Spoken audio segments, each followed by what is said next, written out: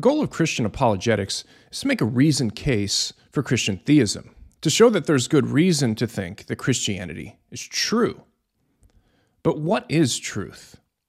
There are some who maintain that any effort that seeks to come to a knowledge of the truth is misguided from the start, because there's no such thing as truth with a capital T. Rather, there's only truths with a lowercase t.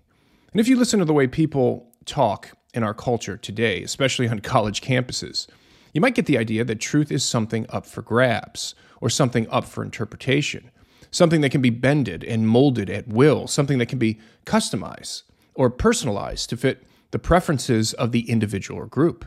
It's not uncommon to hear somebody refer to my truth, or to hear someone encourage you to speak your truth, as if truth were a private possession. The same idea is being expressed when people say things like, true for you, but not true for me. Now, these kinds of statements reflect a view about the nature of truth that goes by the name relativism.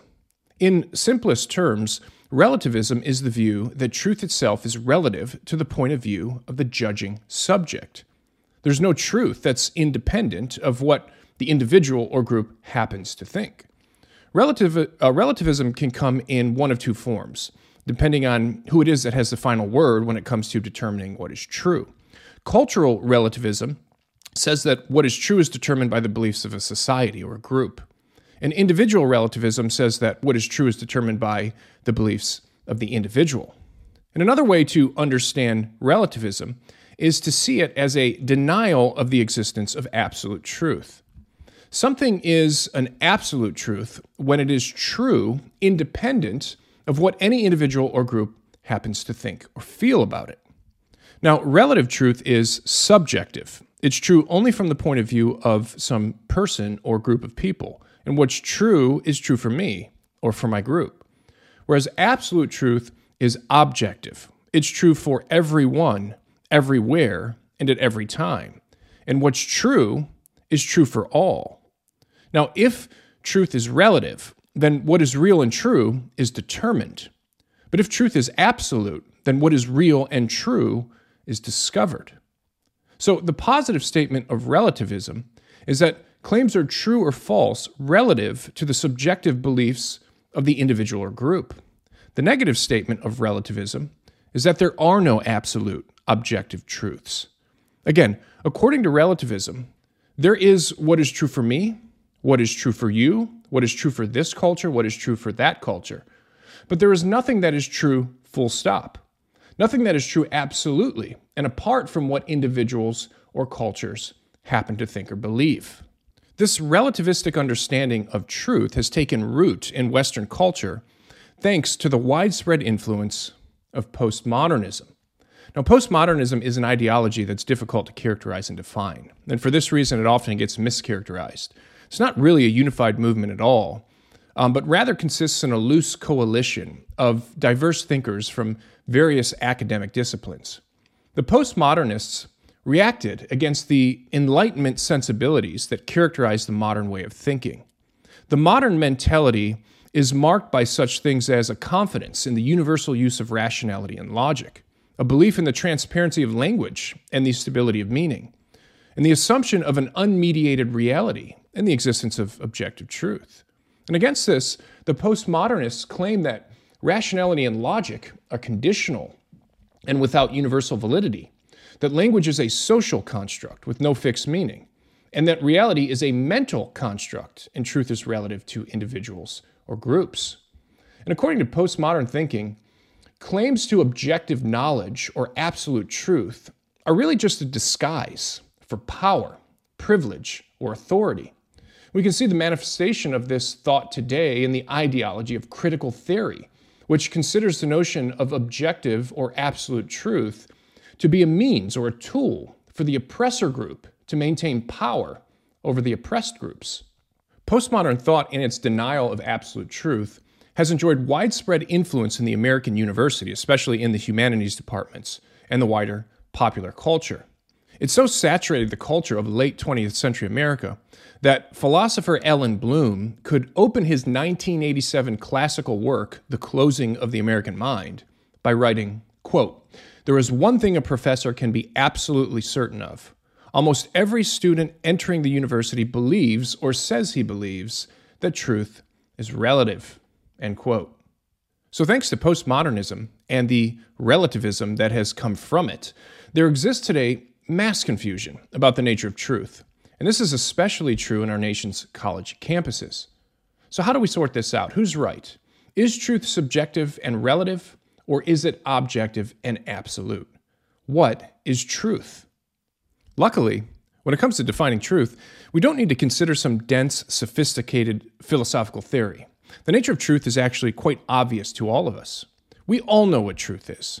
We all share that pre-theoretical, common sense awareness that truth is simply conformity to fact. Truth is just telling it like it is. Aristotle captured this common sense definition of truth long ago when he wrote, quote, "To say of what is that it is not, or of what is not that it is false. While to say of what is that it is, and of what is not that it is not, is true," end quote. Now, the modern technical term for this ancient common sense view is the correspondence theory of truth, which states that proposition or statement is true just in case it corresponds to reality. That is to say, a statement is true when what it asserts to be the case is, in fact, the case.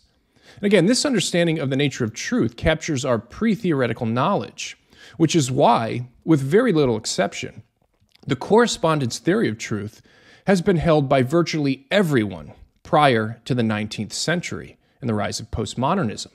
It also happens to be the understanding of truth that is presupposed by Scripture. Now, to go a little bit deeper philosophically, we can say that truth is a quality of the intellect, or a formal unity of the mind and reality. Aquinas gives us this deeper philosophical definition of truth when he writes, quote, "Truth is defined as a conformity between the intellect and the thing," end quote. Truth takes place in the intellect when thought is in conformity to the way things really are. Now, given the nature of truth, we can see that truth must be objective and absolute. Again, thought has the quality of truth if and only if it conforms to the thing in the world. A proposition or statement is true if and only if it matches reality. We have as little control or say over what is true as we have control or say over what is real. Truth is as objective as reality itself. Just as what is real for all people, in all places, and at all times, so what is true for all people, in all places, and at all times. Man is not the measure of what is true. Reality is. Truth is not dependent on feelings or preferences. Something is true or false regardless of whether we like it or not. And it is often rightly said that truth doesn't care about your feelings. We cannot invent or determine what is true, and we cannot make something that is actually false true for me. Now, it's important to see that even facts about the subjective preferences of individuals are objectively true. For example, that Winston's favorite food is ice cream is a subjective fact about Winston. However, the proposition, Winston's favorite food is ice cream, is an objective truth. It corresponds to reality, and it's therefore true for everyone, not just for Winston. So, despite the claims made by postmodernists, we all know what truth is, and we all know that truth is objective and absolute. But is there anything else that we can say in response to relativism? Yeah, I think there is. We can say this. We know that relativism must be false because it's self-defeating. Now, what does this mean? Well, a self-defeating statement is one that includes itself in its own field of reference and therefore defeats its own claim. Self-defeating statements are self-referentially incoherent. To see this, consider the following statement as an example. All English sentences are false. Now, can you see the problem with this statement? Well, the statement itself is an English sentence, and therefore it's self-defeating. Self-defeating claims self-destruct because they undercut themselves. A person who makes a self-defeating claim is like the guy who saws off the branch that he's sitting on. Self-defeating statements refute themselves because they fail to meet their own standard or criteria of validity. There is literally no possible way for a self-defeating statement to be true. It must be false. To sniff out a self-defeating statement, start by asking yourself what claim is being made by the statement, and then simply apply the claim to the statement itself. Consider this sentence. You can't know anything for sure. What's the claim here? Well, the claim is that certain knowledge is impossible. But when we apply the claim to itself and we ask, are you sure about that? We can see that the statement clearly refutes itself, because it's basically saying that you surely can't know anything for sure. And that, of course, is self-refuting. Claims that are obviously self-defeating, like this one, are easy to spot. Other claims are only implicitly self-defeating and are more difficult to see. The trick here will be to make explicit the self-defeating claim that is implied by the statement. Now, to see an example of this, consider a famous claim made by the late world-renowned theoretical physicist Stephen Hawking. In his 2010 book, The Grand Design, he makes this bold statement. He says, philosophy is dead. Hawking goes on to argue that science has made philosophy obsolete. However, as many have pointed out, the claim that philosophy is dead is itself a philosophical claim, not a scientific one. In fact, much of the reasoning that Hawking engages in throughout the book in support of the claim that philosophy is obsolete is clearly philosophical in nature. And in fact, Hawking engages in philosophical reasoning in order to demonstrate that philosophy is dead. But this is, of course, self-defeating. People, even highly intelligent people like the late Hawking, make claims that are implicitly self-defeating all the time. Developing a nose for self-refuting claims will help you sniff them out whenever they're made. So how is relativism self-defeating? Well, luckily for us, the claim made by the relativist is explicitly self-refuting and easy to see. So let's take the negative claim of relativism first. That claim, if you remember, is this: there is no absolute truth. Now, suppose we turn this claim on itself and we ask, is the claim that there's no absolute truth absolutely true? If the answer to this question is yes, the claim is absolutely true, then the claim itself is false, since there is at least one absolute truth after all, namely this one. So if the claim is true, then it's false. And of course, if it's false, it's false. Either way, it's false. So the claim that there is no absolute truth cannot possibly be true because it's self-referentially incoherent. It refutes itself. Now, how about the positive claim of relativism? Does it do any better? Again, that claim is that all truth is relative. Again, let's apply this claim to itself and ask, is the claim that all truth is relative itself relatively true? Now, if the answer to this question is yes, then we have a problem.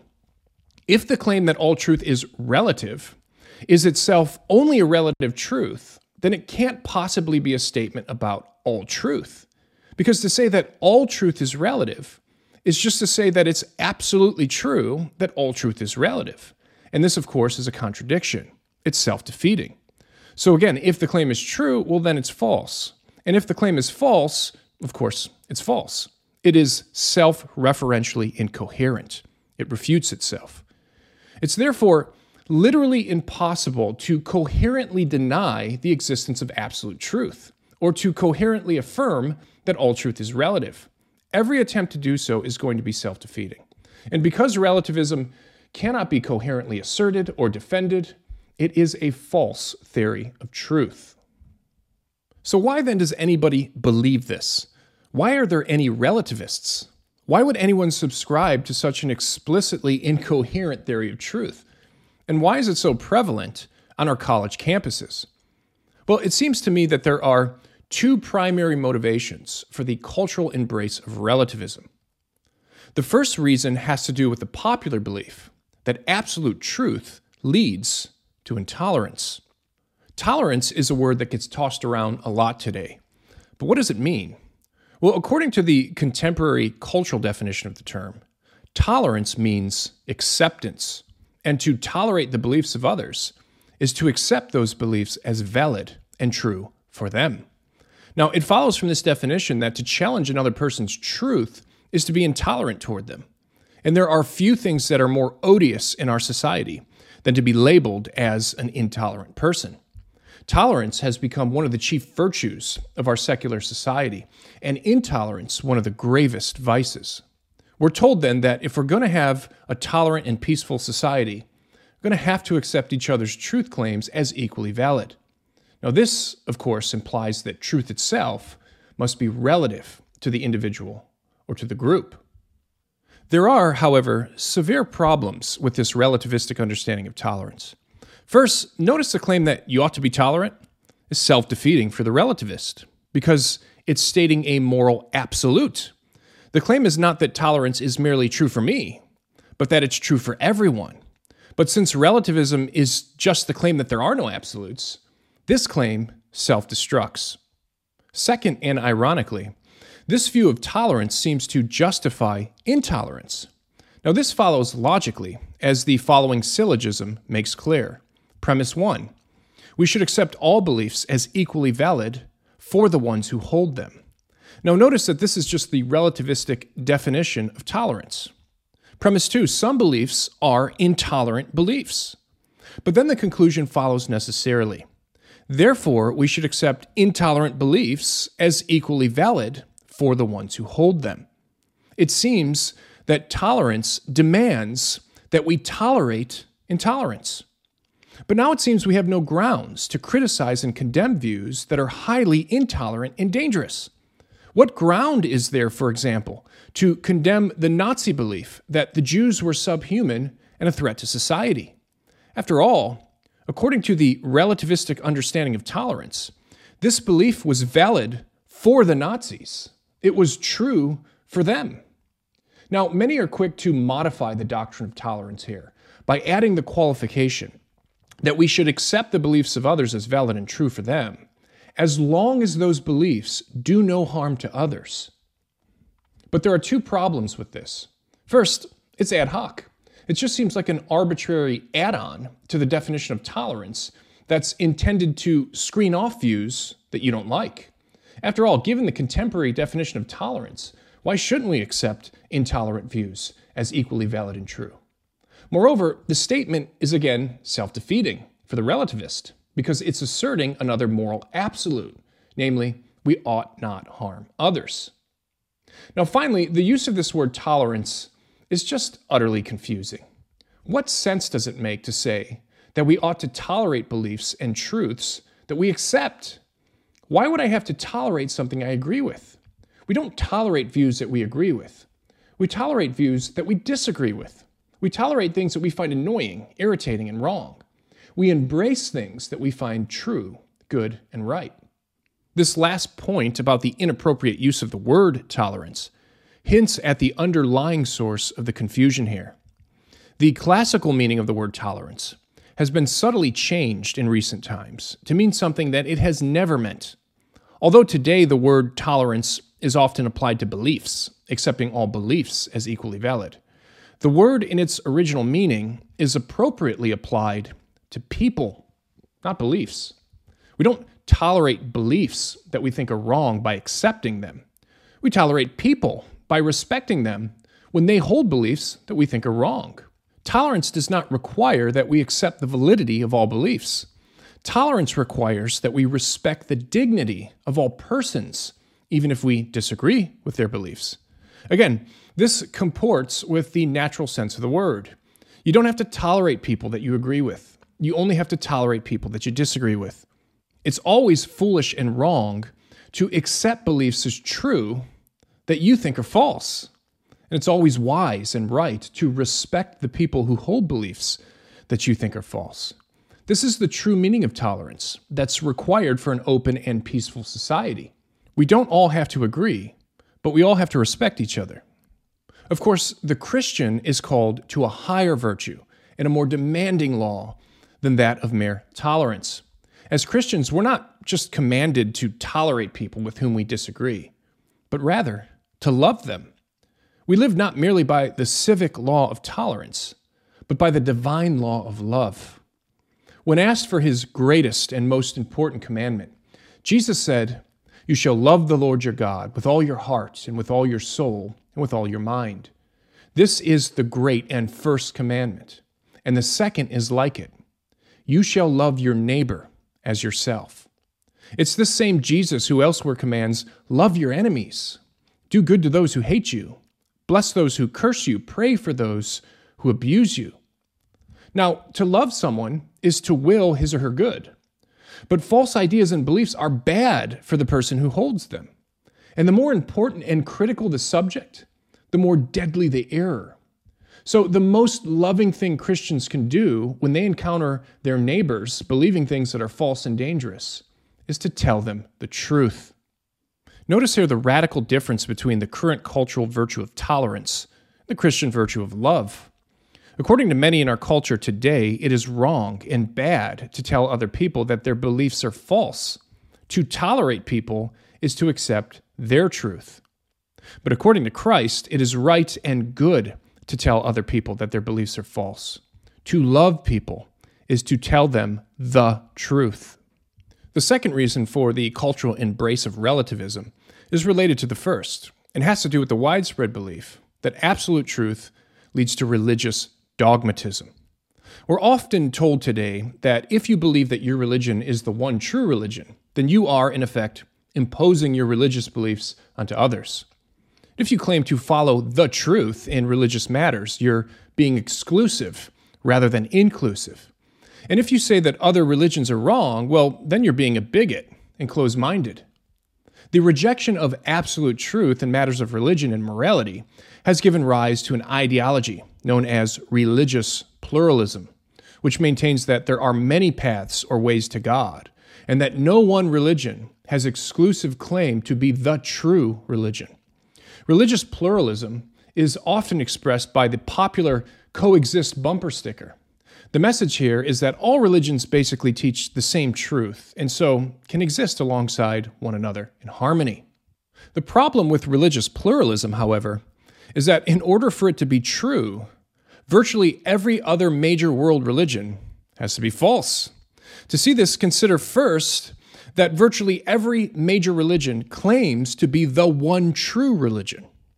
And second, the fundamental teachings of the various world religions contradict each other.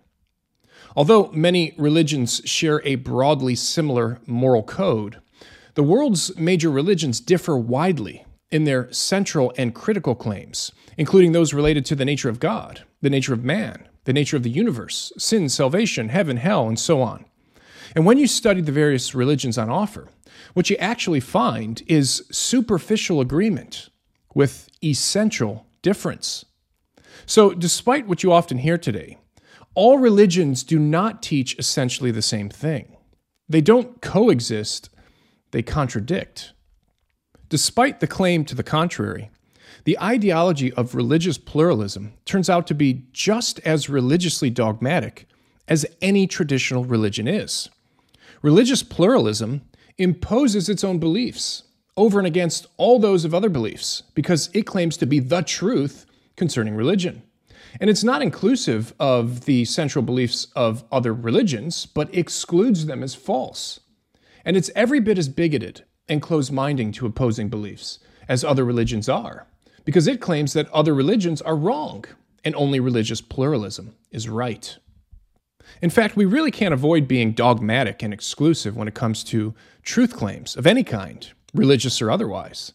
And this is because all truth claims are exclusive and restrictive insofar as all truth claims exclude their opposites. This is simply a matter of logic. The most fundamental principle of logic is the law of non-contradiction, which states that something cannot be or be true and not be or be false at the same time and in the same sense. Another fundamental logical principle is the law of excluded middle, which states that something either is or is true or is not or is false. So nobody can avoid being narrow and exclusive when it comes to what they believe. Even views that explicitly claim to be inclusive are exclusive insofar as they exclude their contradictories. Those who claim to be tolerant or to accept all beliefs do not tolerate beliefs that they find to be intolerant. And those who claim that all religions are true must reject as untrue any religion that claims to be the truth. And those who claim that truth is relative must absolutely reject the claim that truth is absolute. Perhaps at this point you may be wondering whether the real problem here is with logic itself. As we've seen, logically speaking, relativism is self-referentially incoherent and self-contradictory.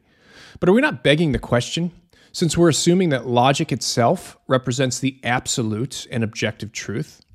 Why can't we just say that logic itself is relative? Perhaps the critical theorists are correct when they tell us that logic is merely the construct of the white heteronormative patriarchy. But this is just deeply confused. Regardless of what you sometimes hear today, the basic laws of logic are no more culturally relative than is reality itself. Indeed, this follows necessarily, since logic just is a description of the laws of all being and of all thought. In fact, the basic laws of logic are actually undeniable. That is to say, you cannot deny the laws of logic without at the same time affirming them. Logic is not some social construction, but rather describes the very preconditions for the possibility of meaning itself. Logic is necessary to coherently formulate any idea whatsoever. In fact, apart from logic, none of your thoughts, none of your beliefs, none of your statements, not even your knowledge would be coherent. Okay, so I think we've said enough here to conclude that relativism is deeply confused and hopelessly incoherent. We all know what truth is. We all know that truth is objective and absolute. And every attempt to deny this fact turns out to be self-defeating. Although there are many today who still claim that truth is relative, I'm not convinced that there's a single person on this planet who actually believes this. Now, how do I know this? Well, because relativism is unlivable. And even those who espouse it betray their true beliefs in their everyday interaction with reality.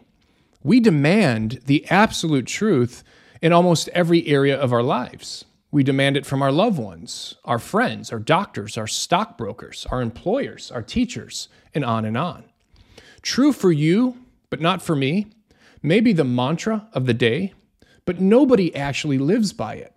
When the doctor tells you that your blood sugar is high, you don't tell him that that may be true for him, but it's not true for you, so you're not worried about it. When your banker tells you that you've overdrawn your account, you don't insist that it's only overdrawn for your banker, but it's not overdrawn for you. And when the policeman pulls you over for speeding, you don't inform him that it may have been true for him that you were speeding, but it wasn't true for you. Even the avowed relativist looks both ways when he crosses the street, because he knows that there is an objective fact of the matter as to whether a car is bearing down on him. Even the relativist reaches for the bottle that says Tylenol, rather for the one that says rat poison when he has a headache, because he knows that there is an objective difference between the two. Nobody can consistently live as a relativist, not at least for very long. Reality has a way of asserting itself. Now, as we've already seen, many people who say that truth is relative today apply their relativism inconsistently. They only apply it to certain types of truth claims, namely those that are moral or religious in nature. In other words, many in our culture today adhere to a kind of selective relativism. They are more or less willing to accept the existence of absolute truth when it comes to nearly every aspect of their life. And they only deny that absolute truth exists when it comes to matters of religion and morality. Even our universities today exist in this bizarre state of schizophrenia when it comes to truth. Take a class in the humanities, and you'll be told that truth is relative to the individual or to the culture. Take a class in the sciences, and you'll be told that what you're learning is the objective truth concerning the nature of the physical world. What's being communicated to us loudly and clearly in both the halls of academia and by the collective voice of popular culture is this: truth is available, but is only available from one source: science. This is a claim that we'll take up next time on Think for Christ.